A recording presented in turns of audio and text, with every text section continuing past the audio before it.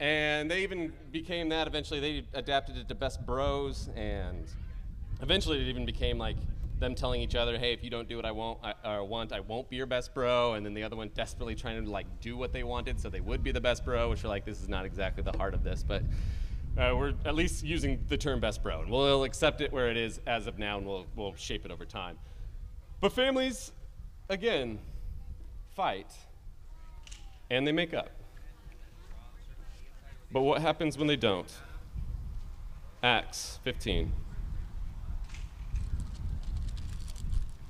As we said last week, this is really almost like there's so many things within a text in a larger book, like the book of Acts, that will almost have like mini-series moments within the chapters that the author Luke sets up himself. And Acts 15 is one of them, where he gives two examples of disagreements happening in the church. One that we covered last week, which was worked out in a healthy and life-giving and God-honoring way.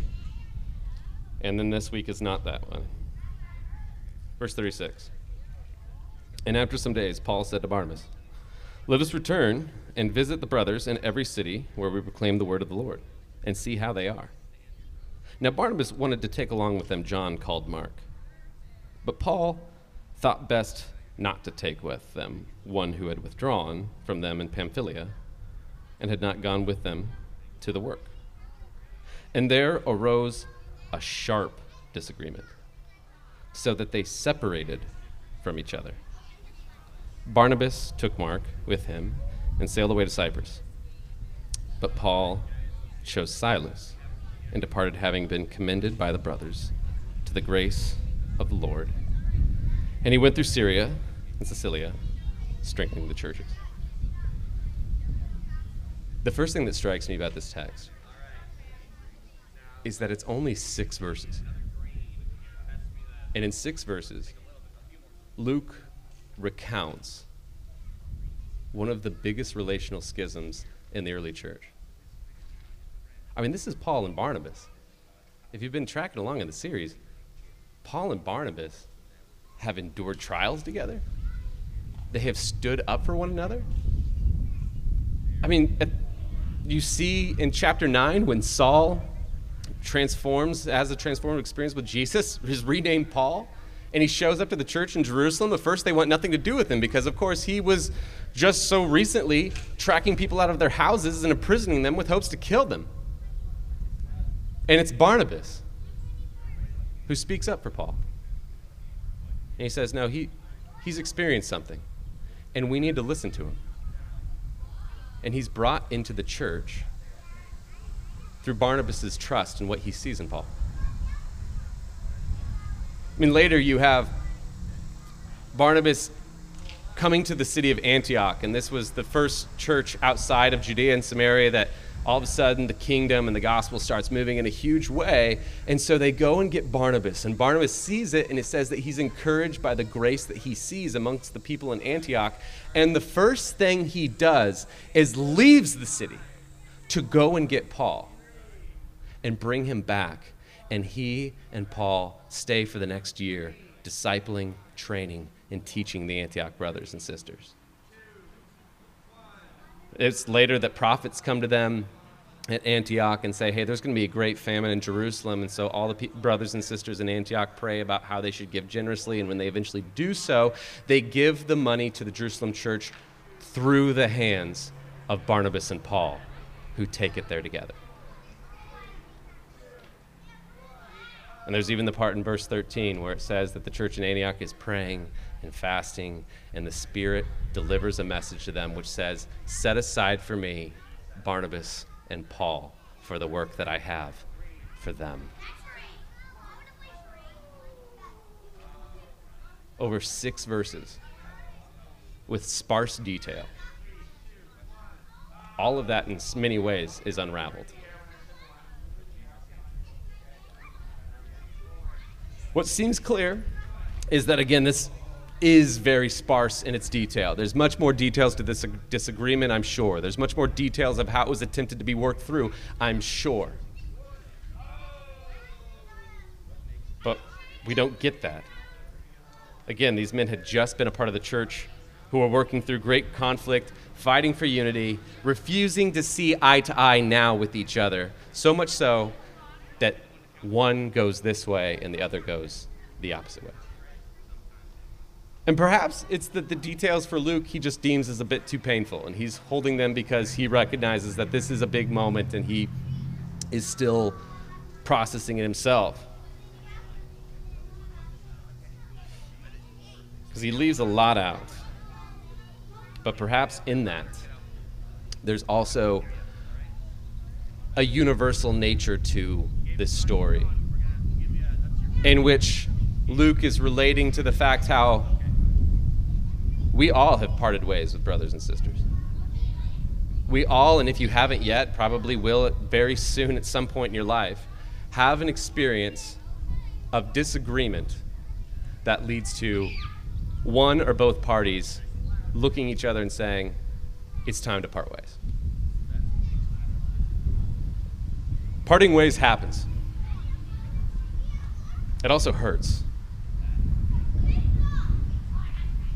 But it's worthy of our time this morning to meditate on how we think about parting ways, how we act in wisdom in those moments, and how, as much as it depends on you and me, how we image Jesus when parting ways happens. So first, let me put a bit of flesh on this story. Again, the details are few, but if we draw from other places of Scripture, we know a bit more of what is going on, at least in these relationships. And the first of which is we are introduced very abruptly to the character of John, who's also called Mark. And Mark was a member of the Jerusalem church. In fact, the story in which Peter is miraculously released from prison and just walks over to a house where the believers are gathered together, that is Mark's mother's house. So he's not only just a believer, his family is central to the leadership and to the beginnings of the early church in Jerusalem. Also, we know this, Mark is Barnabas' cousin. And at some point, Barnabas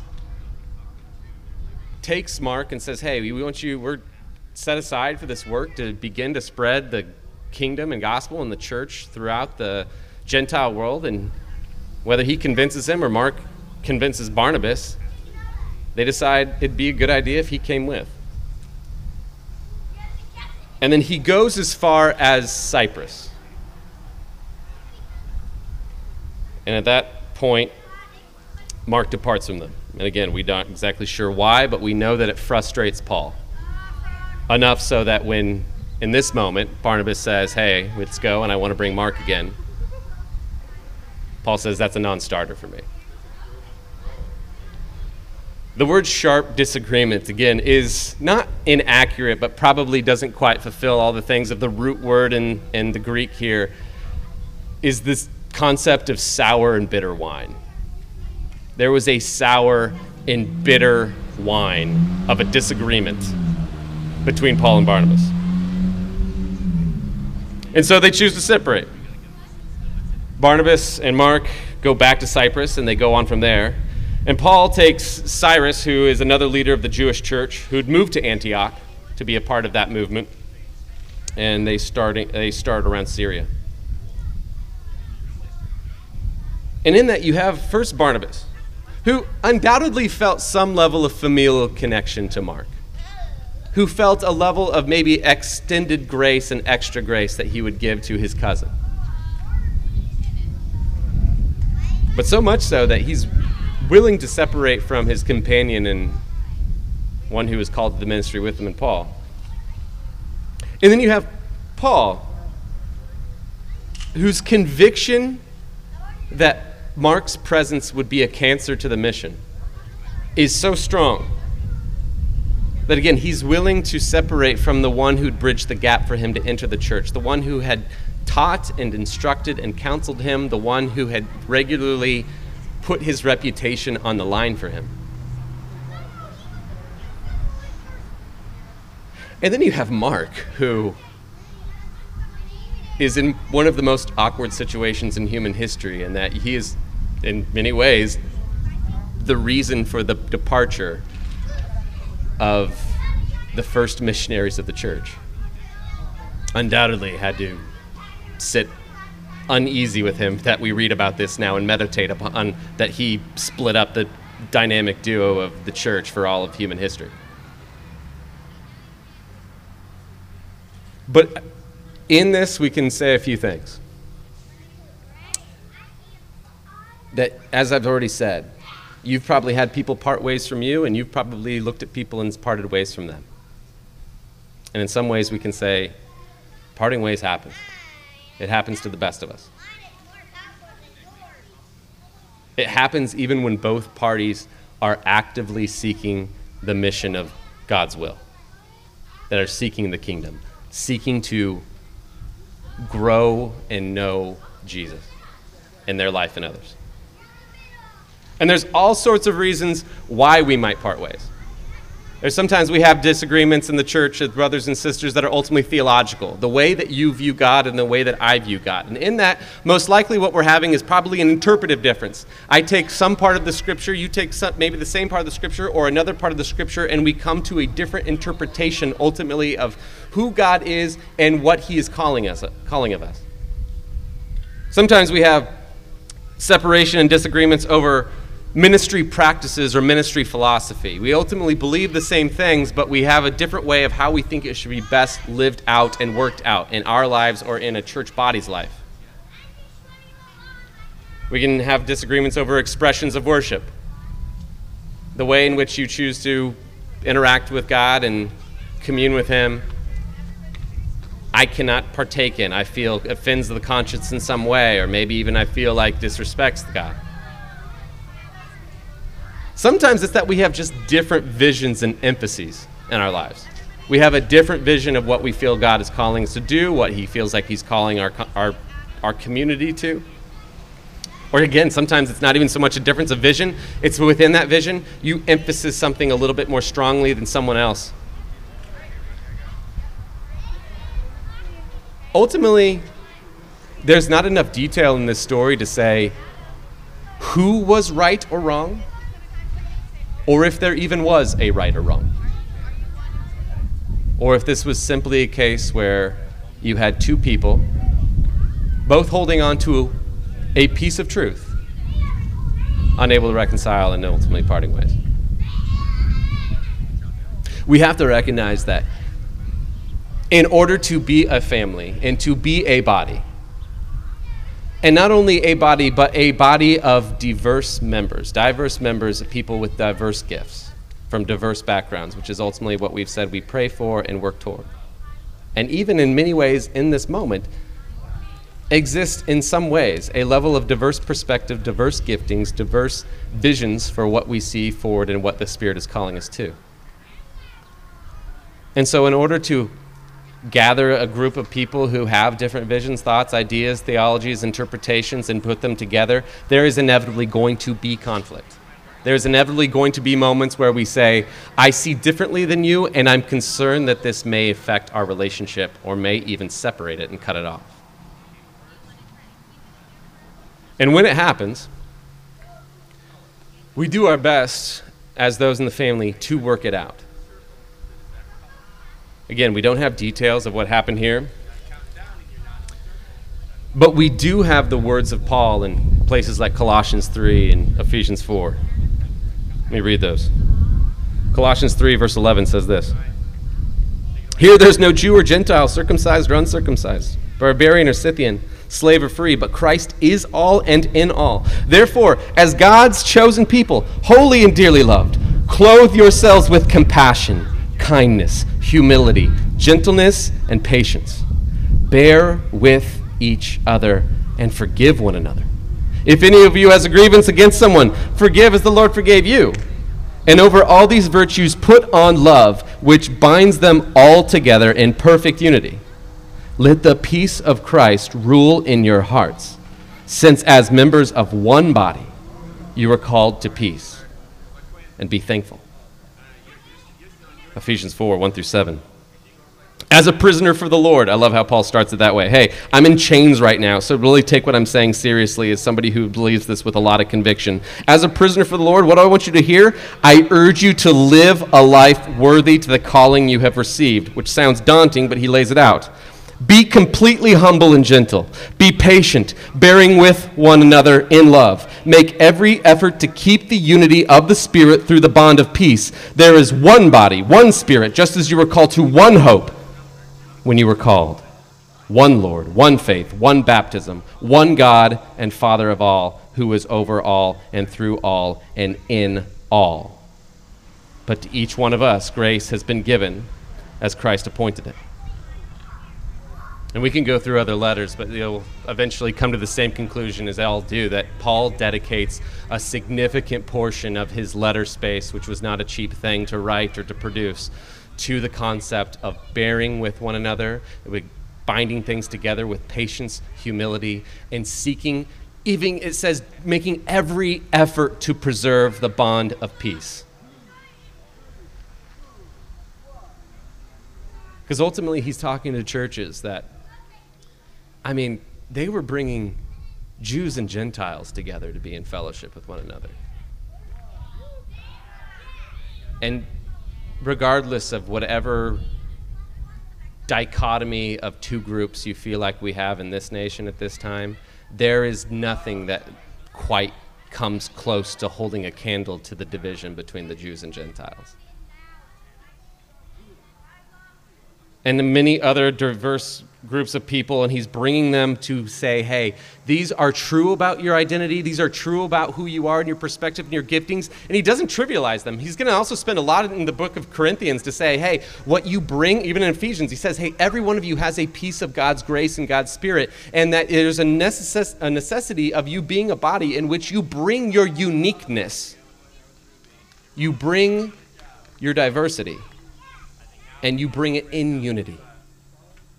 God himself depicts himself this way in Genesis when he makes man and woman, makes male and female in his image, and he says they will be unified together. Why? Because I am unity. I am diversity. Nobody can depict that except for my image on earth.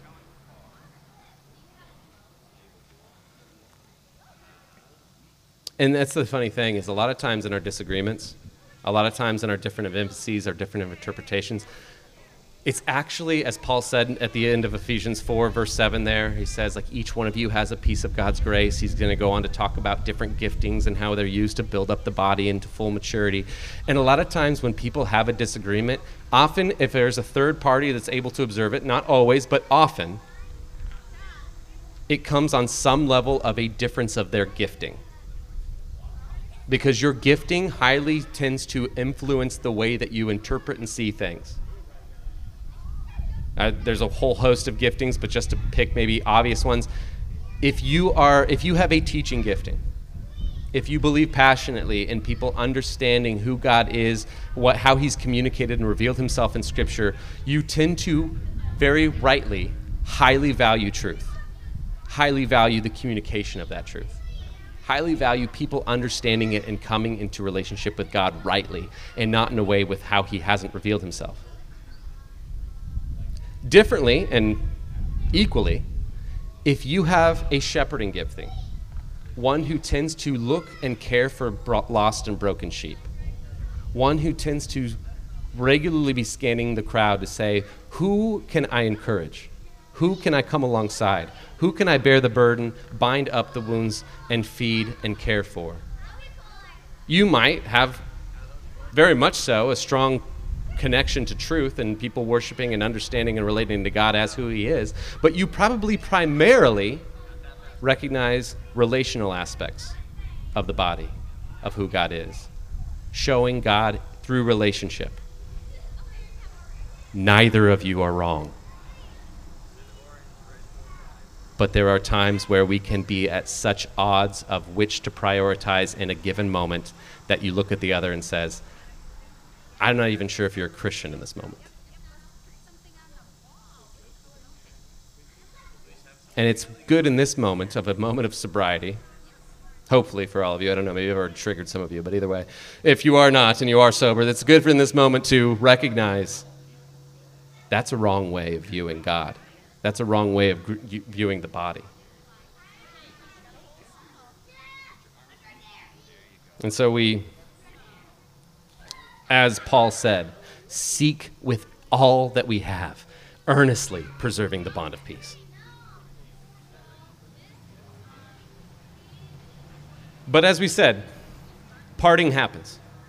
The Bible is very, very gracious to depict not just the world as it should be, but the world as it exists. The church not just as it should be, but the church as you actually experience it.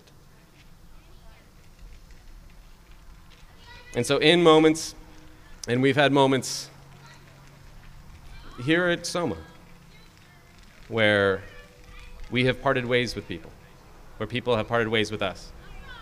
I have had people look at me and say, it's time to part ways. And I have looked people dead in their eye and said, I'm parting ways with you. And that's true.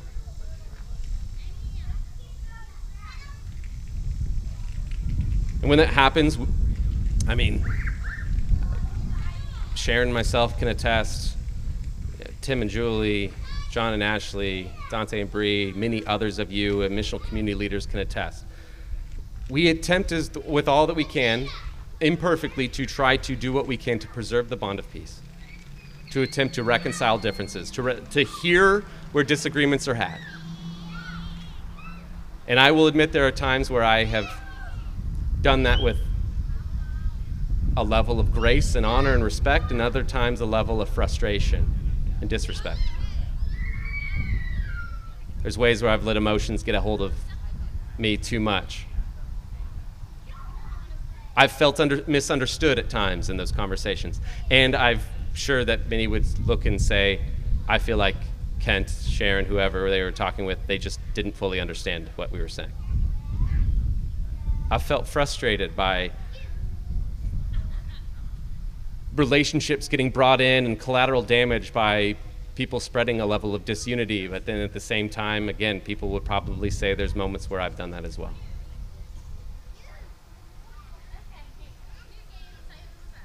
I'll say this too. A lot of times when we have that conversation with people, a common theme that often arises is this. Again, we've listened, we've heard, they've listened, they've heard, and ultimately they say, we're parting ways, and that's what we hear. And we say, hey, apparently this is the last conversation, but this should have been the first conversation. And we want to say that regularly, that if you're here and you have parts or things that you see, that you observe, that you want to talk about in leadership, you will not be turned down for that conversation. It might need to be put out on the schedule. It might have to get, it might not happen in the timing or everything, but it will be had. And there's sometimes a sense of, I don't want to be the squeaky wheel. I don't want to be the one to disrupt peace in some ways, but instead it's internalizing such a level of bitterness and grumbling that something grows, that ultimately what should be the first conversation must be the last. And I also say in this moment, as I look out over the crowd, many of you who have done this, who have come to us, who have allowed us to listen and hear, have allowed us to own and apologize, have allowed us to clarify and explain. And we have maintained the bond of peace. And I commend you for that. And I invite you, if you are there where you're saying, I just don't want to bring this up, please bring this up. Do everything to maintain the bond of peace. And some of that sometimes is not faking that there is peace when there's not.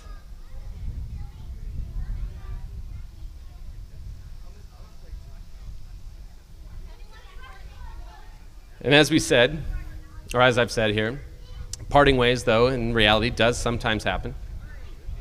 And it does hurt. A lot of times this story gets pitched with kind of that gospel spin of like, well, but Paul went one way and Barnabas went the other way, and it multiplied the output of the mission, and the church expanded all the more, and there was a redemptive edge to that. Yes and amen. But God does not need to work through that measure or that way. He just often shows, I can take brokenness, sin, pain, and what is less than I have called you to, and create out of it beauty and joy. I can create a redemptive edge out of anything. So yes, praise God and amen that he did that. However, the same thing at the same time, Paul and Barnabas weren't just missionary robots. That one went one way, the other went the other way, and they just continued on without a level of hurt and loss.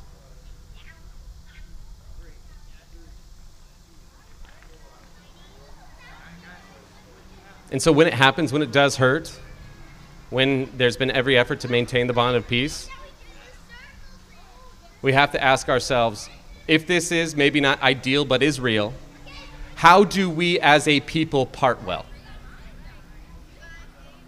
And in this, of course, I'm not talking about the many of you who are like, I'm sorry, I just have a residency. I'm only here for a time. God bless you. We send you out with love and joy. Ultimately, I think you obviously are already picked up on the more of the relational schism that we're talking about here. But how do we part in those moments, as far as it depends on us? Well, how do we absorb and bear with it and endure? As those are what Paul calls us to, even when the person or you are not immediately in the vicinity of one another, or the groups are not within the vicinity of one another anymore. I'll say two things. The first is that we have to have a deep humility to constantly and consistently have measures to check ourselves. In the moment of a disagreement, it is almost impossible to come to the point of what is the other person actually trying to say? Where do they have a legit point? What can be taken from this? And what can we be edified in together? Because in the moment, it's really easy to take maybe the ways that they're not right or the ways that they've handled it immaturely and hold that up as a shield to become really sure of myself and to be really sure of what the part of truth that I have. And again, a lot of times we're both holding on to a piece of truth. And so I can sit there and dig deeper into that piece of truth and say, well, they are not getting this, and until they get it, I have no obligation from God to move away from this piece of truth. Which, no, I don't have an obligation to move away from truth, but I do have an obligation to pursue after a brother and sister and to understand what piece of truth might they be holding on to. That we're both holding a piece.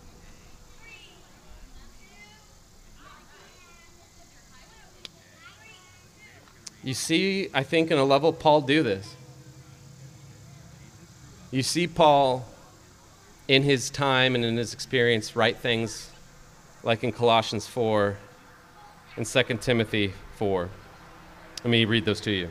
These are both the ends of his letters, and he's writing at the end when he's writing all those lists of names, tell this person hi, care for this person, encourage this person, and a lot of times you just skip that because you're like, what, how am I supposed to how's this going to affect 2021 for me today? But there's real power sometimes when you read through all the stories and you recognize the names that are in here. And so in Colossians 4 it says this, my fellow prisoner Aristarchus sends you his greetings, as does Mark, the cousin of Barnabas. You have received instruction about him. If he comes to you, welcome him. Jesus, who is also called Justus, also sends greetings. These are the only Jews among my co-workers for the kingdom of God, and they have proved a comfort to me. And then 2 Timothy 4, this is the last book that we know that Paul wrote, very close to the end of his life, likely. And in a lot of ways, you get to read the reflections of somebody who has given their life to this and is now coming to the end of it and trying to come to an end well, reconcile that fact. And he writes this at the end of the letter. He says, do your best to come to me quickly, writing to Timothy, of course. For Demas, because he loved this world, has deserted me and has gone to Thessalonica. Crescens has also gone to Galatia and Titus to Dalmatia. Only Luke is with me. Get Mark and bring him with you, because he is helpful to me in the ministry.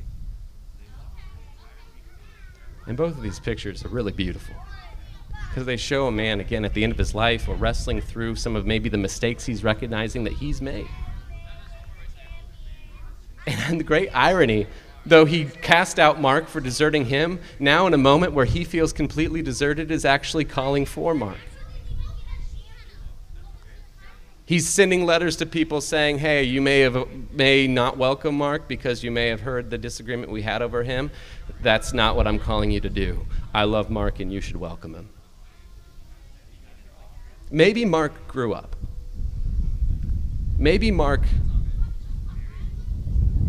gained a piece of maturity, came back and apologized. Maybe Paul just saw things differently. Maybe what was at one point so black and white to him became a bit more nuanced. He looked at Mark's life and maybe understood some of the decisions that he made and the reasons that he made them. We don't know ultimately how they came to this moment, but we do see the power of two men who, again, one of the biggest schisms of the church history happens because of one of them, and yet here is Paul advocating, caring, sending for one. He's a comfort to me. He's useful for me in the ministry.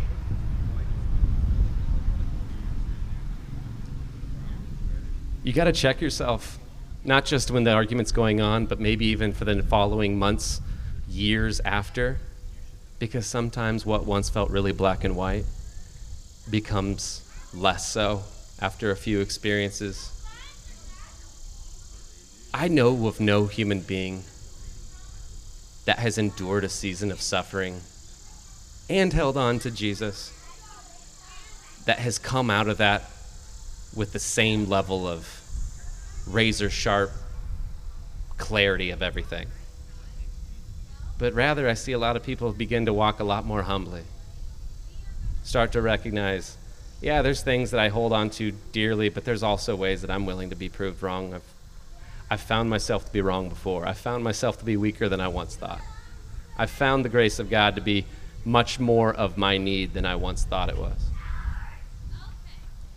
And therefore, I'm being a bit easier to extend it to others.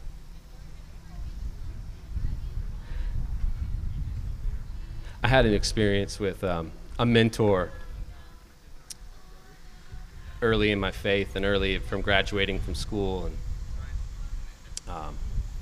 I have no problem talking directly about it because of our relationship now. Is a pastor at Common Ground, Jim Mathias. He was a deep mentor to me. My wife and I were at Common Ground for several years. He invested much time in me. He invested a lot of his life in me.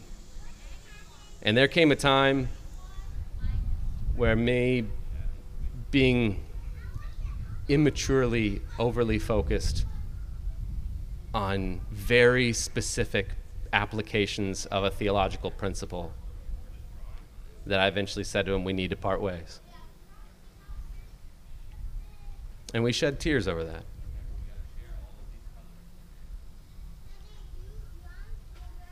And it came maybe 5 to 6 years later, after a bit of a season of some suffering and some clarity for me, that I recognized we probably still didn't see eye to eye in the practical outworking of that theological reality, but I had wrongly parted ways with him.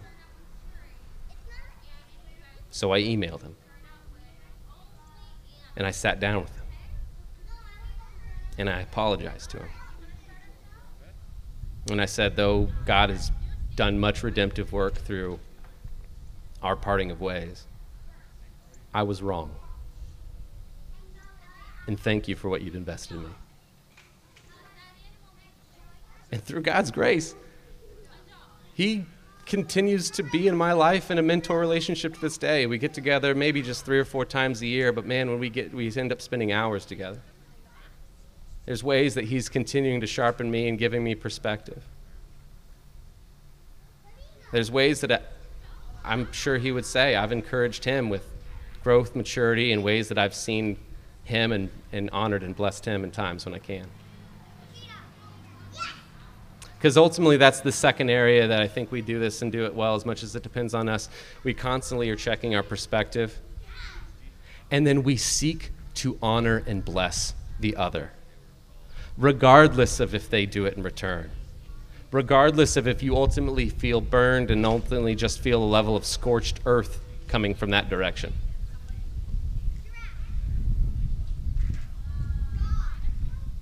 You see in 1 Corinthians 9, Paul is writing, and he is talking about this concept of if those who labor for the kingdom and the gospel should be paid or not, and whether they should be cared for by the church who they are caring for. And in the midst of examples, he says at one point, he brings up Barnabas as an example. to instruct people of Barnabas and give a clear example of, like, look at Barnabas. Can you look at somebody who's worked for you like Barnabas and say he doesn't deserve care, and when he's struggling, somebody to care for him? And this is after the time in Acts, and it just seems to be a picture where Paul intentionally brings this man's name to honor and to bless him. This is one of the most impactful things that I've learned when it comes to actually forgiving people. Not just reconciling with them, though it also can do that, but just forgiving people.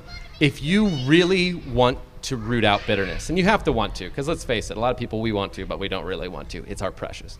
And if you actually get to the point where you realize it's you drinking poison and expecting the other person to die, and that it's continually leaving you a burnt out shell of a person, and you are actually able to move, if you want to move, here's the number one practical place to begin to move. Find a way to bless the other person. Find a way to get on social media, a call, a text, an email, send something, maybe something not even directly to them. You're communicating with other people and honoring them publicly. Maybe they hear back from it. Hopefully they do.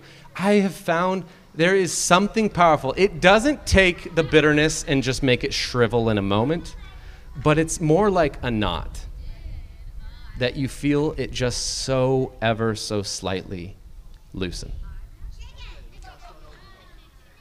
And each instance of blessing often has the same effect. It's almost as if God has designed us to not be able to hold on to bitterness towards someone and bless them at the same time. That the act of blessing is choosing to repel out the root of bitterness, even just a chip that can lead to another and another and more traction over time and years, and choosing to forgive and re-choosing to bless. Again, my conversation with Jim, one of my more recent ones, where I was again it was just coming up again and again, where I was just like saying, yeah, I own that was just the wrong way to handle it. And he stopped me and he said, I think it's really clear that God has called you to Soma. I think it's really clear that he is doing great works of the kingdom through you and through your work and through your family. And I could look back to him and said, thank you, and I hold that, and I'm appreciative of that. And I also recognize the reality that God has redeemed something that I did wrong. But his blessing of me, times where I've just gotten opportunities to publicly bless him, and often send him the recording and say, hey man, thanks again. Are ways to continue to, again, not only root out the root of bitterness for yourself, but also do a long ways to maybe extend a bridge for whenever that person feels ready. Maybe you reconcile and preserve the relationship, maybe you don't, but I will guarantee that you will have a much higher chance if you have a track record of blessing them.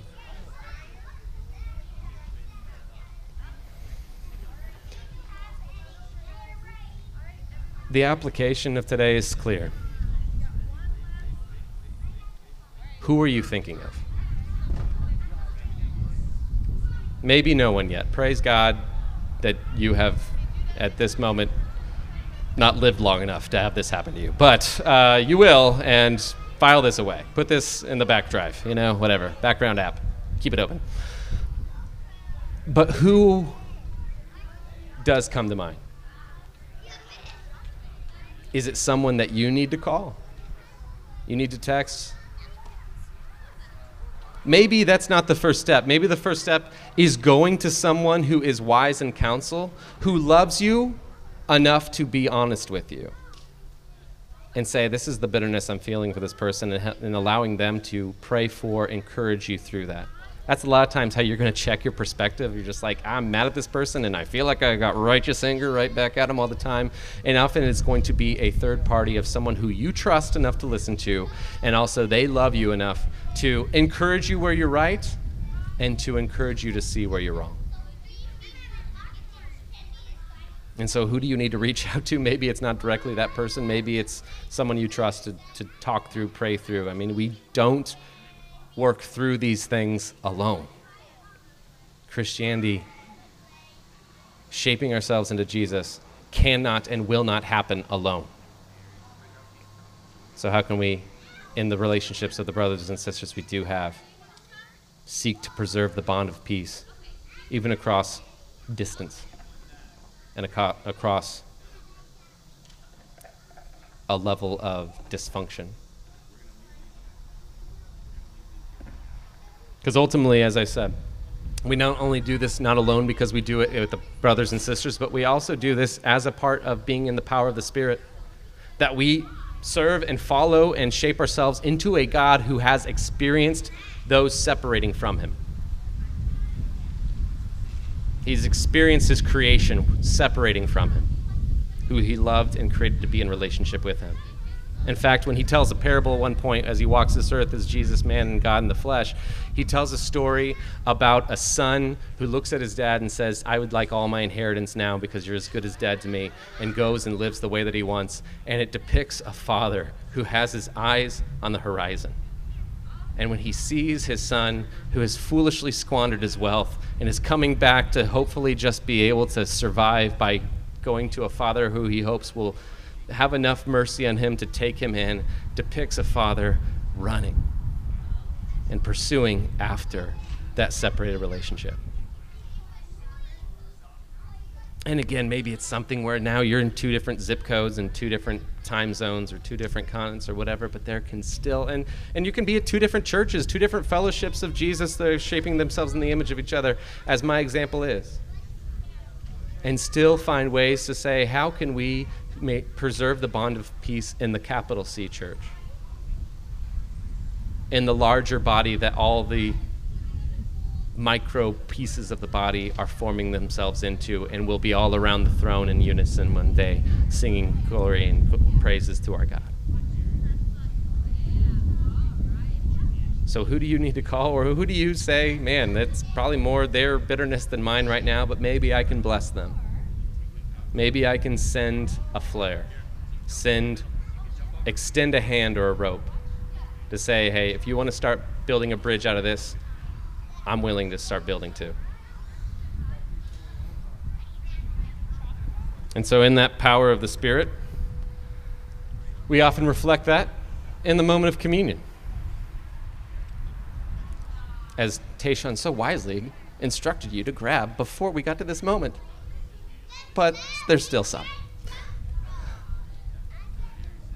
Either way, the moment of communion is the moment of a covenant meal that is reminding us that though we are the creation that looked at God and said, we need to part ways, and yet have now reconciled to him to be sons and daughters, and that we as a body, in often ways, maybe we exist in this place with people who have offended one another, who have wronged one another. And let's believe it, if we are a family, we definitely should be sinning against each other. Not that you should be sinning, just we should be close enough because you are sinning for it to hit each other sometimes. And that we've been reconciled back to one another. And that also it represents something that the church has done throughout space and time to remember that you are also in fellowship and union with brothers and sisters who are not currently here. And so we extend and unify with them in this moment, in this meal. So let's take together the bread that is Christ's body, broken for you and the church universal. And a cup representing Christ's blood, poured out for you to reconcile you to God and to the church in all times and place. Let's pray. Father God, we pray for your spirit of conviction to be kind and clear, to not bring nebulous guilt where it does not need to exist, but to bring specific, clear conviction where there's places where we can say, I can reconcile with that person well, or I can extend blessing to it, hopes, preserve the relationship, or to continue to either root out bitterness or to be proactive and to seal up against bitterness that often can regrow back like a weed. And that we can eagerly preserve the bond of peace, but when it is not, we can, as far as it depends on us, continue to part ways in a way that reflects you, in a way that continually remembers that regardless of if we reconcile or not, we can be brothers and sisters. And one day you will put to death all the roots of bitterness in our hearts, as you are continually doing now. In Jesus' name, amen.